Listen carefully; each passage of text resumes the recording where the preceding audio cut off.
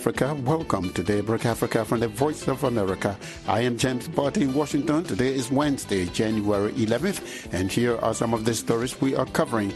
A top Chinese diplomat arrives in Africa to strengthen cooperation. At AU level, there might be some issues in terms of the request by Africans for China to help on the issues of reform of the United Nations. Botswana loses its sixth soldier in Mozambique mission. Signatories to Sudan's framework agreement continue their deliberations amid opposition from some groups. A cholera outbreak forces the suspension of primary and secondary schools in two of Malawi's big cities. Uganda's constitutional court strikes down a section of the country's notorious computer misuse law. This is a very good and bold step towards liberating freedom of expression, freedom of speech, and the media. And Jackson Vunganyi speaks with the creators of one of the most popular podcasts in Ghana. Those stories and more are coming up on Daybreak Africa. China's new Foreign Minister Qin Gang has begun a five-nation tour of Africa aimed at bolstering Chinese-African ties.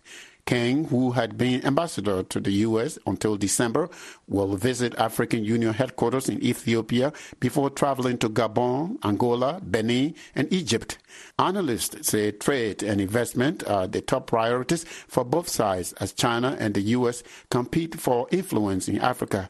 Mohammed Yusuf reports from VOA's Africa News Center in Nairobi. Ethiopian Prime Minister Abiy Ahmed welcomed Qin Gang to Addis Ababa as the Chinese Foreign Minister began his week-long tour. After visiting African Union headquarters Tuesday, the Chinese Foreign Minister will go to Angola, Benin, Egypt and Gabon. David Munyai is the head of the Center for Africa-China Studies at the University of Johannesburg. He offers some insight into what Qin Gang and his host will discuss. At AU level, there might be some issues in terms of the request by Africans for China to help on the issues of reform of the United Nations.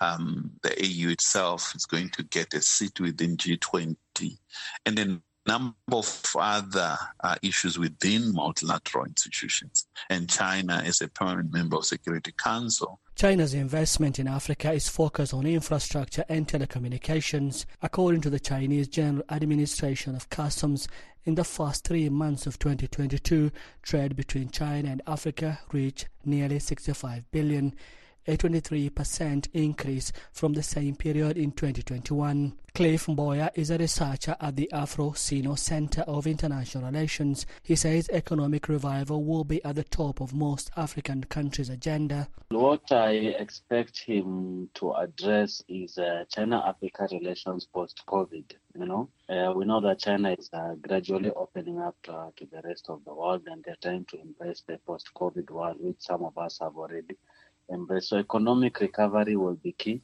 and you must factor in the fact that there's a lot of renewed interest coming from the US and Europe. So China will want to put its stake in the relationship and just affirm African countries that it is here to stay and just to build on what it has. Western nations have accused China of using massive loans for infrastructure projects to put African countries in debt to Beijing, both politically and economically. Rights groups say China also promotes corruption and ignores human rights concerns while seeking access to Africa's natural resources. Munyao says Africa are to blame for the corruption involving big projects in the continent. My blame goes more on Africans, ourselves as Africans. I don't think we have clear laws and tough on corruption. The idea of blaming Chinese or blaming Americans on anything, it's not something that I buy into. There are issues, no doubt. Is there corruption in some of Chinese projects? Yes. Is there any corruption in some of American projects on Africa? Yes. What are we doing? And there is no one that we can say is better than the other. That's my own view. Last month, the U.S. government hosted African leaders in Washington, where they agreed to support infrastructure projects on the continent, as well as invest in digital transformation, health and telecommunications. Mboya says African nations will see if they can get similar or greater benefits from interaction with Xinjiang and China. So he'll be received well, and the African leaders will be keen to see what he has to offer when it comes to his trip. So this trip, I know it will generate a lot of interest. The African Union, the leaders who are there, they will want to establish the personal contact with him just to get an idea of his ideas and his strategy and see how to align themselves with what he'll have to say or what China intends to do going forward. In Egypt, the foreign minister is scheduled to meet with the Secretary General of the Arab League. The visit is set to conclude Saturday. Mohammed Yusuf for VOA News, Nairobi. Signatories to Sudan's framework agreement have continued with deliberations amid opposition from some groups. Officials at the talks say the process is inclusive, the outcome of which could end 3 years of political deadlock and usher in a new transitional government.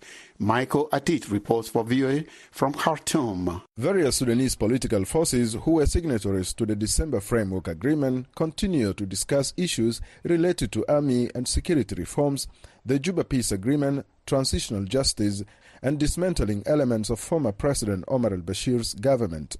Addressing reporters in Khartoum Monday, the spokesman for the civilian coalition, Khalid Omar Yusuf, said the groups have been divided into different committees to draft resolutions on reforms. He said the deliberations will be followed by amendments to the final political agreement to govern Sudan for a 2-year transitional period. The resolutions of this conference shall represent opinions of a wider representation of all Sudanese, and this process would be characterized by inclusivity that will also express the opinions of its stakeholders. Some members of the resistance committees and a popular pro-democracy group say they welcome the process. Muhyiddin Adam, a member of the Resistance Committee in West Kordofan State, says despite criticism of talks from other groups, he believes the process will end the militarist domination of political space in the country. As long as this agreement is going to address some of our demands, we will keep on supporting it. Up to this moment, we don't see any other better option than this agreement. Therefore, we will continue to support it until we achieve our objectives. Some political parties say the process is not inclusive. At a media debate last night, broadcast on Al Hadath TV channel, Mustafa Tambour, a member of a Sudanese Democratic Bloc, threatened to mobilize people against the process. We have many options, and one of the immediate options is our popular grassroots to oppose the framework, which has been born dead since the day one. The African Union, the Intergovernmental Authority on Development, and the UN, known as the Trilateral Mechanism, have been mediating in Sudan to try to break the ongoing political deadlock. Ambassador Mohamed Biliech, who represents the African Union in Sudan, urged the parties to use this opportunity to resolve their differences. This final phase of political process is an opportunity for all Sudanese to exchange opinions and ideas about issues facing this country. It is also an opportunity to reach to a common vision that will be addressed during the remaining transitional period. At a launch of the final phase of the political process on Sunday, Sudanese Army Chief General Abdel Fattah al-Burhan repeated the military's vow to move the country to a civilian-run government. Al-Burhan orchestrated the October 2021 military coup and overthrew the transitional civilian-led government of former Prime Minister Abdallah Hamdok, citing a lack of attention to alleged threats. Michael Atid for VOA News, Khartoum. Botswana has announced the country has lost a 6th soldier in the fight against insurgents in Mozambique. Officials say only 1 soldier died in combat, while 2 were killed in a freak accident. 2 died in a murder-suicide, and the latest killed himself. Nkundise Dube speaks to analysts on the health and safety risks linked to the conflict and files this report from Gaborone, Botswana. Botswana Defence Force spokesperson Magosi Mushagane said in a recent media statement that the unnamed soldier committed suicide in Cabo Delgado province, where African troops are battling Islamist insurgents. Mushagane says investigations are underway to establish the circumstances surrounding the death. In December, a high-ranking BDF army official killed a female subordinate and injured a colleague before turning a gun on himself. In the same month, the army lost one member in combat, while 2 died due to freak accidents. The manner of death has military experts worried. Retired military officer and army chaplain Richard Mulaufi, who trained on suicide prevention in the United States, says this is not the first time the BDF has faced such challenges. This has happened before. This is not happening for the first time. It's a recurrence of what happened in the late 1980s, as there were so many homicides and suicides as well. But the military at the time recruited chaplains, and I happen to have been privileged to be the first chaplain on board. Mulaufi is of the view that the Botswana Defence Force should recruit more chaplains and psychologists to prepare soldiers emotionally in Cabo Delgado. I would like to urge the military to refocus in this area of training and specifically being able to deal with suicides. It is one of the most frustrating things for the generals to be faced with this situation where they really have no control over the minds and of their troops. Jasmine Opaman, a Johannesburg-based security expert specializing in extremism, says Cabo Delgado is difficult terrain for foreign troops. To add to this complexity, you also sit with the Mozambican government forces and Rwanda deployed in Cabo Delgado, which makes such coordination, intelligence sharing, and the ability to act proactively. It presents a highly stressful environment for these soldiers. Veli Mpopelang is a former BDF soldier now based in the United Kingdom as a security policy expert. As the nation, we are alarmed by the incidents which are more to do with suicide than to do with operational incidents. Normally, before we can deploy soldiers or soldiers can be deployed in the type of operations, they will normally have to go through pre-deployment training.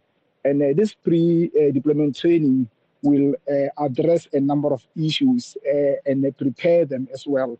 Both emotionally, psychologically. Botswana sent 296 soldiers to Cabo Delgado in 2021. It is among 8 Southern African Development Community countries participating in the mission to quell violent extremism in the oil-rich region. Kondi Sidube for VOA News, Gaborone, Botswana.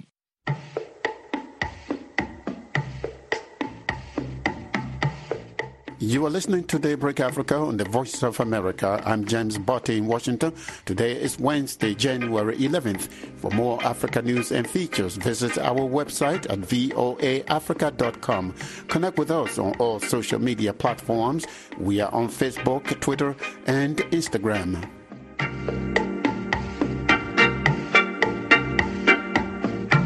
Ugandan journalists and human rights groups are welcoming a decision by the country's constitutional court scrapping a section of the country's computer misuse law. It pertains to the use of electronic devices to deliberately disturb the peace of others. The court's 5 justices agreed on Tuesday that Section 25 of the Computer Misuse Act be cancelled because it is vague and poorly defines the actual offense committed. The judges also said the section restricts the inherent freedoms of speech and expression guaranteed under Uganda's constitution. Robert Sempala is executive director of the Human Rights Network for Journalists, Uganda, and one of the petitioners. He tells me the court decision is a bold step towards liberating freedom of speech and the media, which are important tenets of democracy. He hopes that from now on, the Ugandan government will work to progressively make social media accessible in the remotest corners of the country rather than ban it. The notification speaks to the very fact that the framers of this Computer Misuse Act did not do a thorough job. They were ill-intentioned about freedom of expression and speech, and that they did not take in the views of the public who then should have informed the legislative process, the drafting process. And now we are very happy. All the 5 justices of the Constitutional Court have agreed with us as advocates for press freedom that the law was a bad one, was vague, was overly broad, and that did not define the very essence of what a crime it sought to address. So this is a very good and bold step towards liberating freedom of expression, freedom of speech, and the media. And this is another boost to our efforts to also have a secure nullification of Section 24 of the same Act, which speaks to harassment on computer, because it's one of the contentious clauses, obnoxious ones in the law, but also is another boost to the Computer Misuse Amendment Act as brought by the Campus Central legislator, Mohamed Seleko. The arguments are the same, and our prayers are the same, and we're appealing to the same Constitutional Court. We hope that the justices will really make a thorough evaluation and analysis of our issues, and I hope liberate freedom of expression, freedom of speech and media, which are very, very key tenets of democracy, the rule of law, constitutionalism, and human rights. I know President Museveni signed this law, approved of it. So do you know if the government is going to appeal? We are not very sure if the government would want to appeal, because they have been tight-lipped about the next steps. But we are very confident that even upon an appeal, we will still floor them, because there was no dissenting justice of the court. They all consented that the petitioners had merit in all the issues that we brought before the court. So it would only be proper if government would now sit back and look at a progressive legislation that is supposed to, grow and nurture the digital revolution in Uganda and encourage access even in the remotest areas, as opposed to introducing legislation that are inhibitive and restrictive to freedom of expression. The only opportunity that government would use is to engage the public, is to progressively want to encourage people to use productively social media and other platforms, as opposed to making it a crime for Ugandans to use those platforms. Is there a punitive action or any reward for the petitioners? Yes, the court has awarded costs to the petitioners, but of course the state might want to appeal just as a way of pushing away or delaying meeting the costs of the petitioners. But that is the danger of ad hoc way of legislation, because now it's going to cost taxpayers a lot of money to compensate the petitioners. We think that next time there should be a thorough job done. There are so many legislators that are legally grounded who should be brought on board, but also take into account the public opinions and views to avoid such scenarios in the future. Robert Simpala is the Executive Director of the Human Rights Network for Journalists Uganda. You are speaking with us from the capital, Kampala. Authorities in Malawi have suspended primary and secondary schools opening in 2 big cities following a cholera outbreak that has killed more than 700 people. Steve Kamti-Malaika of Save the Children Humanitarian Operations in Malawi tells viewers Carol Van Dam that nearly half of the dead are children. As of yesterday, we had 21,552 confirmed cases of cholera. And out of this, unfortunately, we have lost about 716 people. And what we have seen in terms of percentage, out of the affected confirmed cases of cholera, about 40% of that are children who have also been affected by cholera. Over 700. When did this start? When did this cholera outbreak start? This outbreak started around March. That's when the first case of cholera was confirmed. And it has been there since then. Of course, what we noted was at the very beginning, there were only a few districts. The country has about 28 districts. And at that time, we had about 2 districts that were hotspots for cholera, especially in the lower Shire of Malawi, which is in the southern part of the country. So with time, we have seen cholera spreading to other districts, which normally would not consider them as traditional cholera districts per se. So we have been seeing cholera cases increasing. Up until now, it has affected almost the whole country. And how many have died since just the beginning of this year? Since the beginning of this year, I may not have the accurate statistics per se, but we have seen increasing numbers, I think, late December and early this year, where we have had districts maybe registering cases over 100 cases in a day.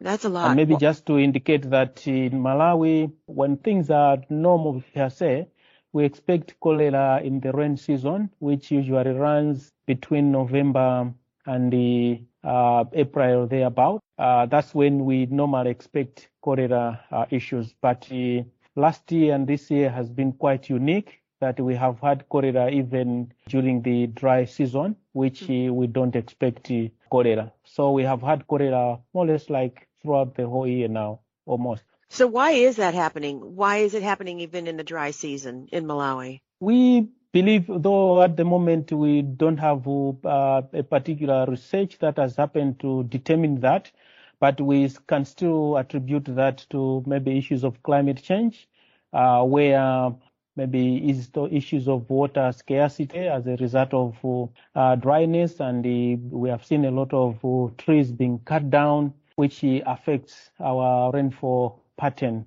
That was Steve Kempty Maleka of Save the Children Humanitarian Operations in Malawi.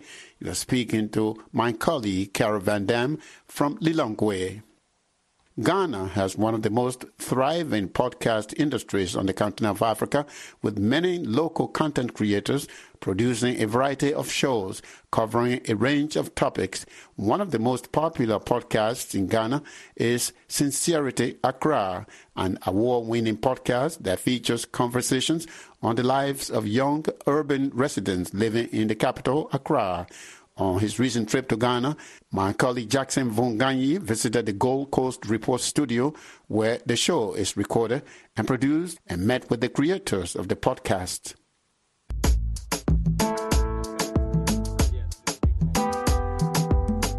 It's hot. It's hot.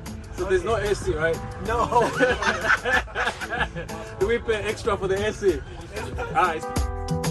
As we are in a trotro, this is part of a local public transportation here in Accra, Ghana. I'm with Joseph and Donald, both of them podcasters, creatives in the media space here, cultural space, the movers and the shakers of things, you know, the new young generation of Ghanaians. So what we're sitting in right now is a trotro. It's the main mode of transportation for most people living here in Accra. There are two ways to get onto a trotro. You can go to the station where it's stationary, and then you load it, They wait for the whole thing to be full before it moves, or you wait at the different bus stops, because what happens is when people get off, there's space and then you get on. And each trotro has its demarcated area that it's going to. So you need to know where you're going and where to stand to get the trotro that's going where you're going. Now, does each trotro have its own character, per se, in the artwork, in the music it plays? Because I've seen in many, African urban centers, they have these, means of transportation, and they try to one-up each other by being different, by being creative. Yeah, in Accra, do they do something? I think so. I think, honestly, the personalities of the drivers also come to play. Like you can see, we have a little Burberry situation going on here.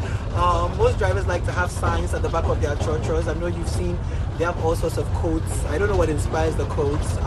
Some of them have televisions inside and a lot of design. So I think the personality of the drivers really shows inside the trotro. Okay. Tell us about Sincerely Accra. Sincerely Accra is Accra's love letter to the world. It's the pulse of the nation.